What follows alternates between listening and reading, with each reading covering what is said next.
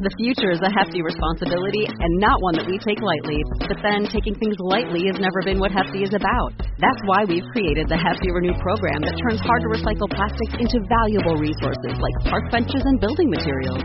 To participate, simply fill up an orange Hefty Renew bag with accepted items, tie it up, and drop it in with your regular recycling. That's it. It's that easy. It's time to rethink recycling with Renew. Particular valued resources may vary by geography. More info available at heftyrenew.com. Star Wars 7x7 episode 3455. This is it. This is the final episode in our series of story breakdowns on Jedi Fallen Order. Not necessarily the last time we'll talk about Jedi Fallen Order, but just as far as going through the story linearly, this is going to be our finale where we are talking about the showdown with Darth Vader and the aftermath of it. Punch it.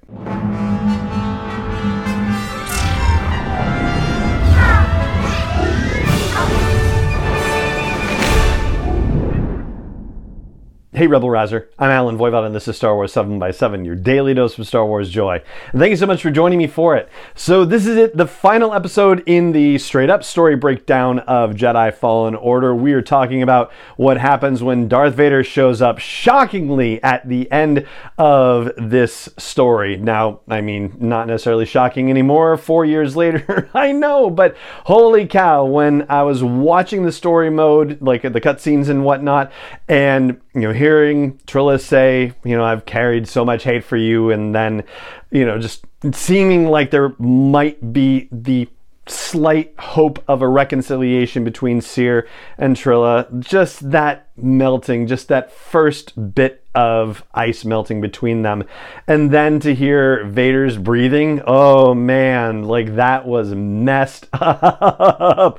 And Cal saying, oh, this can't be good, and Cere going, it's definitely not. Yeah, so Vader, as we mentioned in yesterday's episode, just takes out the Inquisitor, the second sister Trilla, just wham, done. And yep, now it's time to face Vader. So Cere takes off and does a running leap at Vader with her lightsaber. Vader just flicks her aside and she appears to go flying off into a pit, a fiery pit. And you're like, oh my gosh, is that the end of Cere Junda? It's crazy. It happens so fast, so casually, and Vader's just get out of here and done. Now, we know, of course, that Cere does survive this, but again, in the moment, it's just shocking.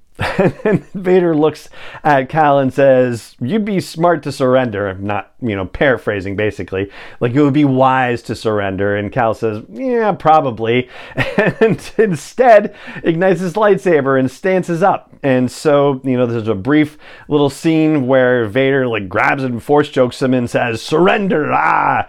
And you get the opportunity as the player to pull down this giant thing from the ceiling, which is going to smash Vader. Vader has to stop and deal with that and kind of flings you away, and you have a moment where you are able to escape. You start going for the blast doors. Vader tries to smash the blast door, so you see it crumple, and with BD, Cal is going, run!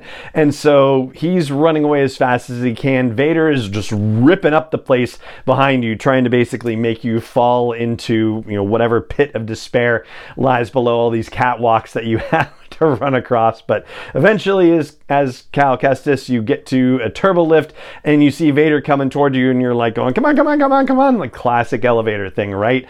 And he gets the doors shut. Vader sticks his lightsaber through it, but not necessarily in time to get Cal at that moment. Cal gets down to the turbo lift and into another corridor to try and find his way out, gets back in touch with Grease and Marin and says, yeah, I'm heading to the surface, get ready for me, I'm sorry Cere didn't make it.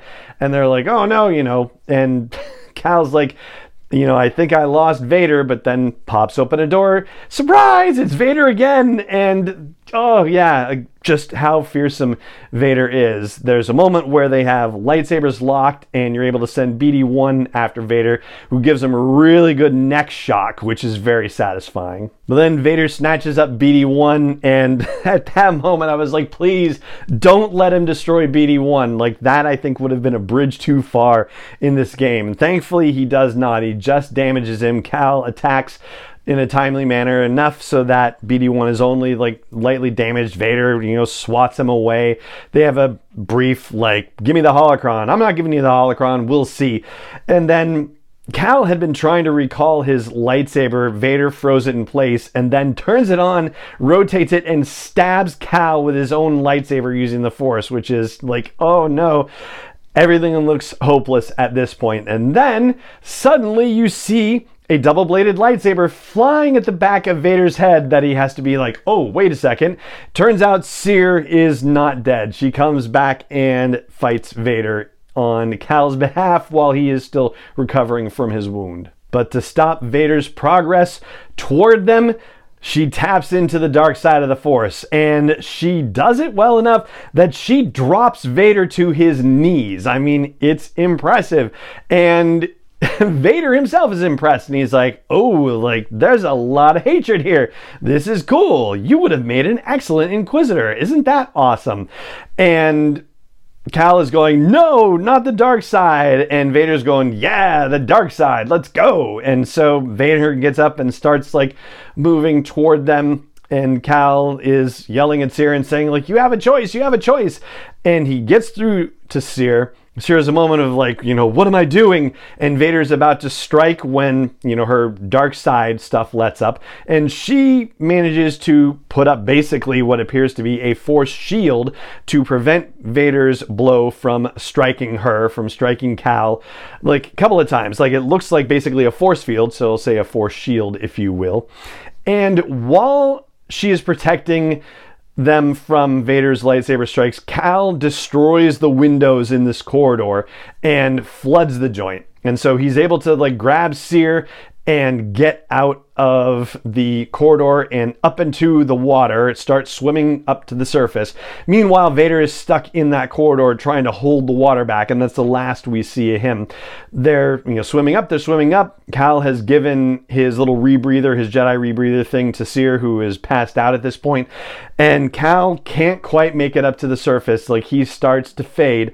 And that's when we see Merrin jumping into the water. I saw some description saying that she teleports in. It looked like she just swam in, but be that as it may, she comes to the rescue, and then Cal wakes up on the deck of the Mantis some undetermined amount of time later, when they are also probably away from the Fortress Inquisitorius at this point. They don't necessarily say, they don't show us, but safe to say. So there's an epilogue that happens here where Cal is very thankful to Merrin, and Seer says, hey, Grease, your contract has been fulfilled, so you're all set, thank you very much. And Grease says, yeah, well, where do you need to go next? We might as well stick together for the time being, and besides, the kid looks up to me, Cal does, which is funny, right? When it is really kind of the other way around. At one point, early on in this mission, Cal says, what do you think the odds of this working are to Grease? Funny to ask a gambler that. And Grease says, yeah, my money's on you, kid. So anyway, they have one last conversation about the holocron. They pop it open. They see all of the, the mappings of where these various Force-sensitive children would be. And ultimately, Cal says their destiny should be decided by the Force. And so he lights his lightsaber up, destroys the holocron. So yeah, they'd been setting up that finale for a couple of missions previous. And once that's done, Cal says, all right, where are we going next? And that is how the story of Jedi Fallen Order ends. And that is how our story breakdown ends here on the podcast, but it isn't necessarily the last time we're talking about Jedi Fallen Order, because there's other stuff to wrap up with it overall. We're going to be doing a final review, and we're also going to be talking about links to the Ahsoka series, which, as I've been reading up on Jedi Fallen Order stuff, there's some crazy stuff going on connecting it with the Ahsoka series potentially, and oh yeah, well, we'll get into that, don't worry. But for now, that's going to do it for this episode of the podcast. If you have enjoyed this story breakdown of Jedi Fallen Order, if you enjoy the podcast in general, and you're not yet a subscriber, I hope you will consider hitting the follow button, hitting the subscribe button, whatever app you're using, however they call it.